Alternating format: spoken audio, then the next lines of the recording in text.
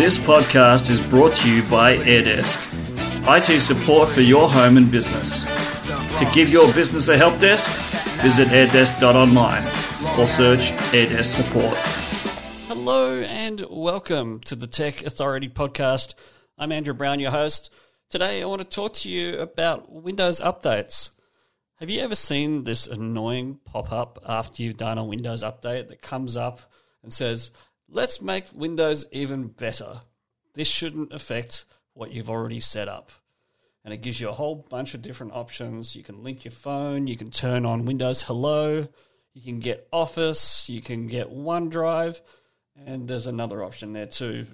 But it's really annoying. It says, do you want to do this now and say, let's go, or do you want to skip it? And I'm always clicking skip it because I've already set up everything that I want on my machine. I don't really need Microsoft telling me how I should set things up even further.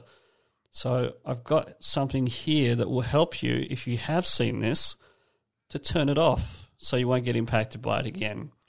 Now, Microsoft are pretty sneaky with this stuff, and it can be a little bit tricky to find, but I've got your back, so I'm going to tell you how to turn it off. Once you've logged into Windows, click on the Start menu, and then click on the little cog called Settings. Then you want to click on to System and select Notifications and Actions.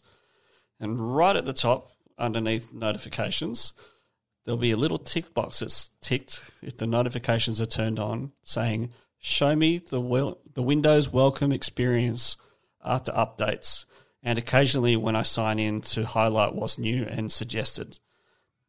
If you untick that box, you will not see that message ever again unless they change it in the updates coming, which is possible. So that's how you turn it off. Thanks very much for listening. We'll be back tomorrow with another podcast episode. Bye for now. This podcast is brought to you by AirDesk, IT support for your home and business.